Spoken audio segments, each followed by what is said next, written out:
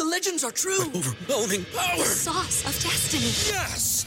The most legendary sauce has arrived as McDonald's transforms into the anime world of WickDonald's. The greatest flavors unite in all new savory chili McDonald's sauce to make your 10-piece Wick Nuggets, fries, and Sprite ultra-powerful. Unlock manga comics with every meal and sit down for a new anime short every week only at WickDonald's. Ba-da-ba-ba-ba, go! At participating McDonald's for a limited time while supplies last.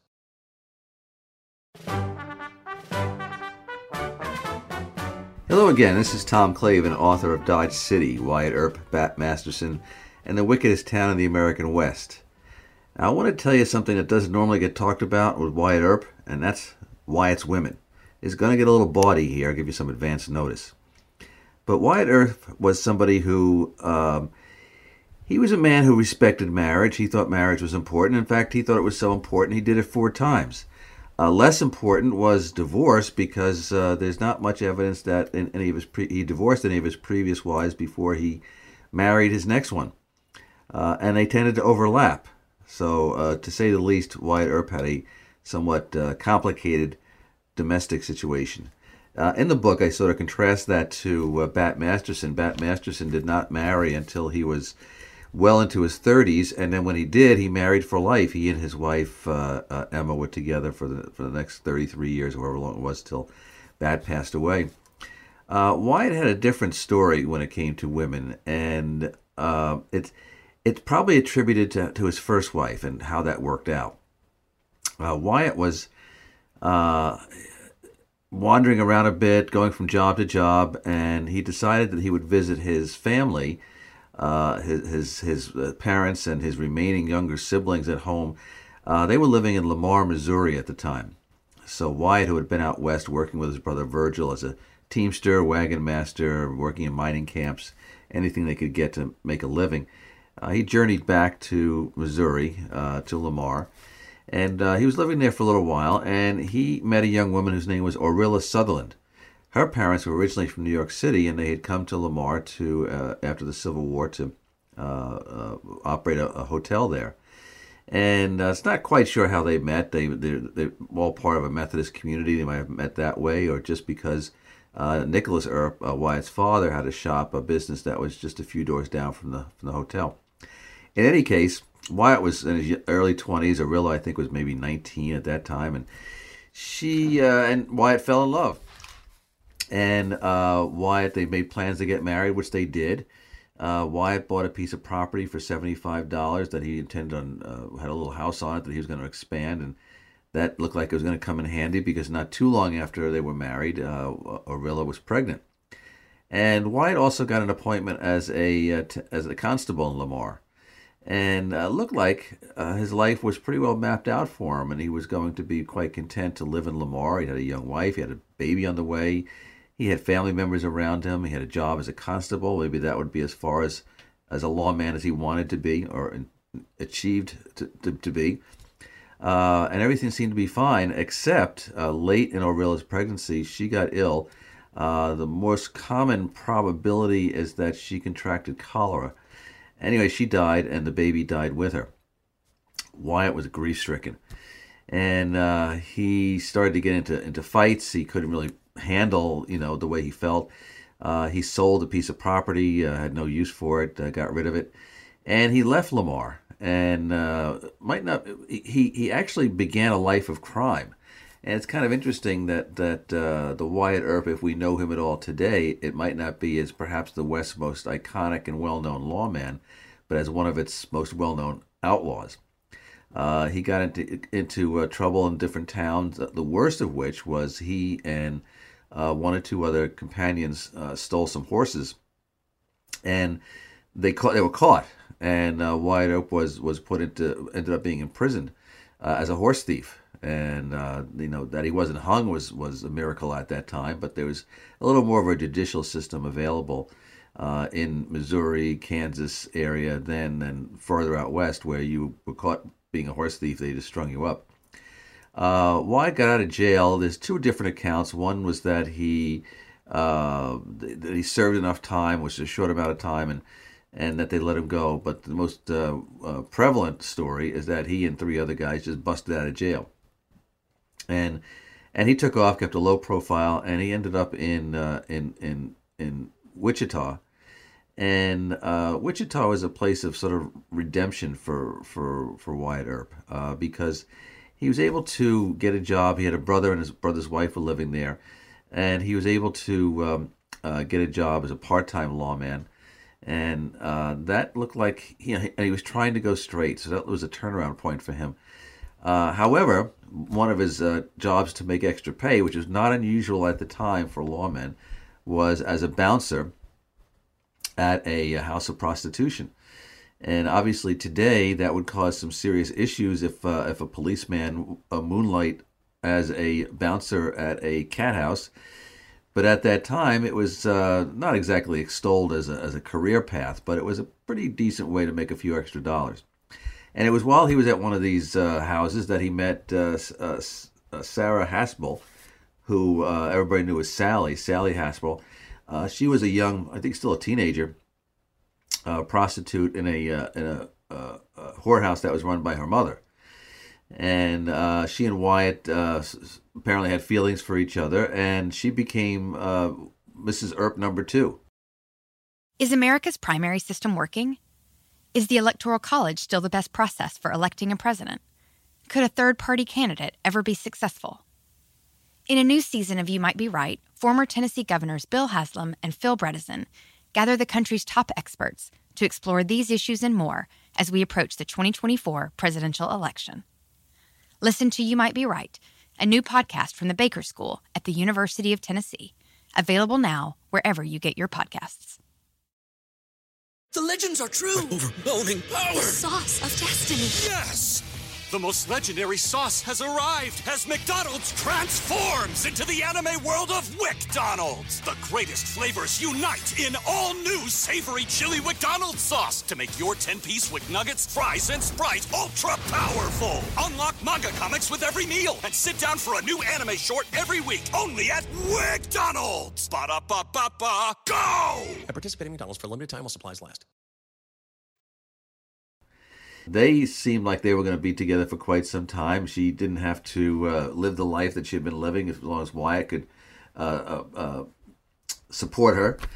And they ended up going together when the time came that Wyatt Earp accepted an invitation to become an assistant marshal at Dodge City. Sally Haspel went along. There was very few times in Wyatt's life that he was not without a steady partner. But like I said, when one shelf life was up, it was on to the next one, even beforehand. And along the way, Wyatt met Celia Ann Maddie Blaylock. And he fell in love with Maddie Blaylock. She fell in love with him. There was a bit of a problem that Sally was still around. So Sally was pretty much put on a farm with his brother to wait for Wyatt to visit. And Maddie became Wyatt Earp's wife number 3.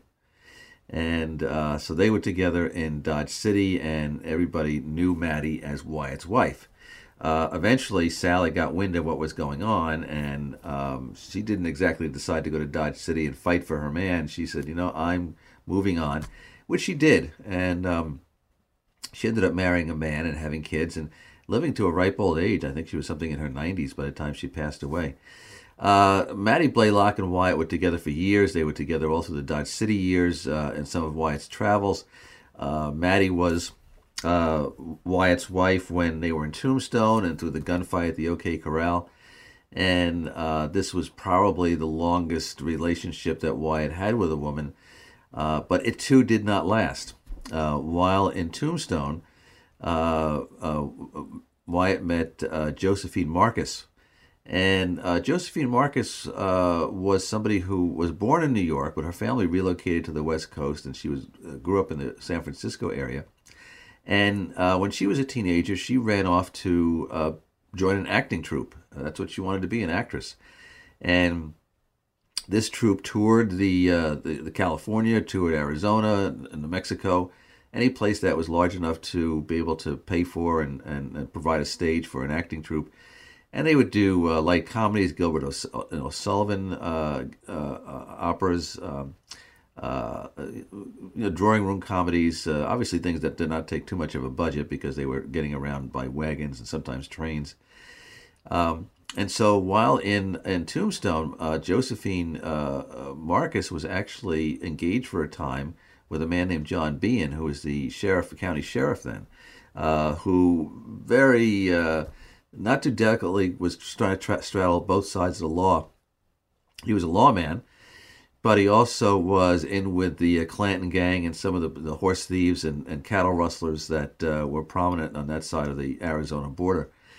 So he was also a philanderer, and eventually Josephine, said the engagement's off. And Wyatt noticed her, and he was quite taken with her and found her fetching.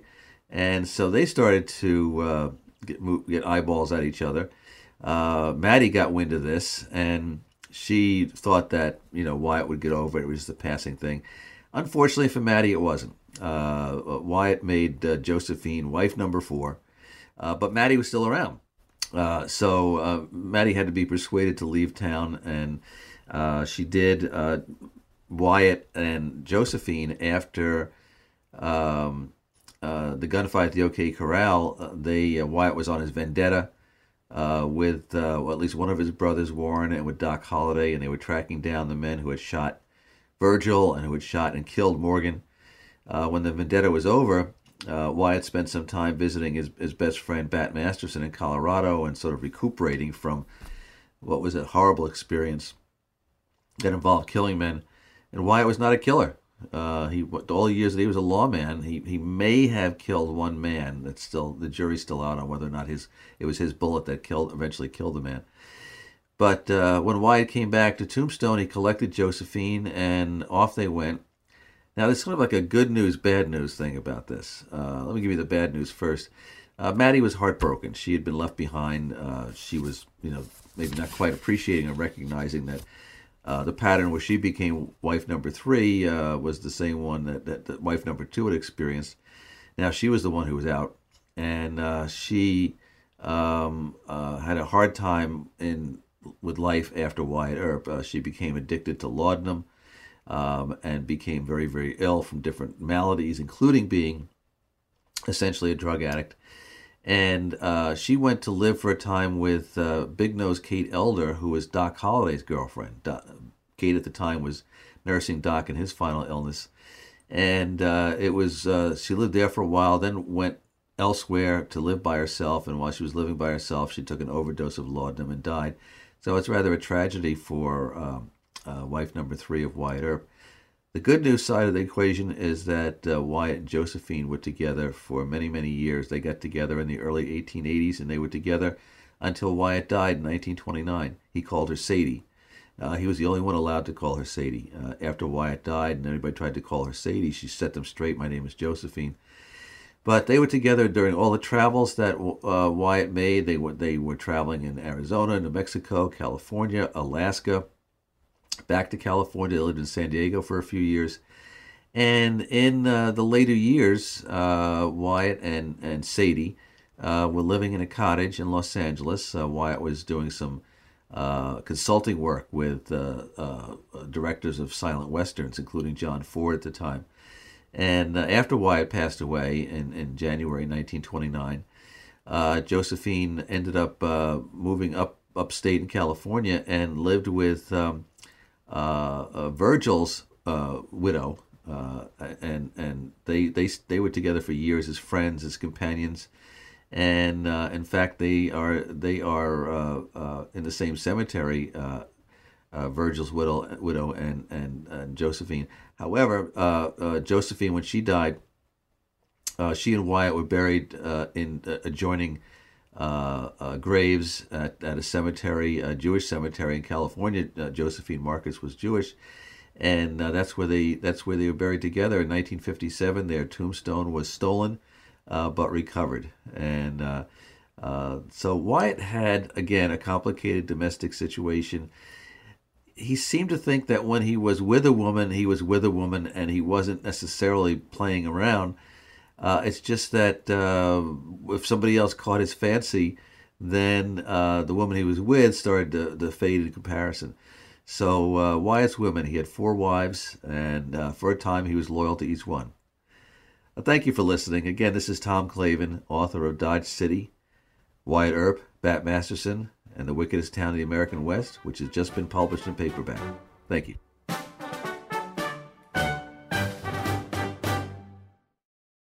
Is America's primary system working? Is the Electoral College still the best process for electing a president?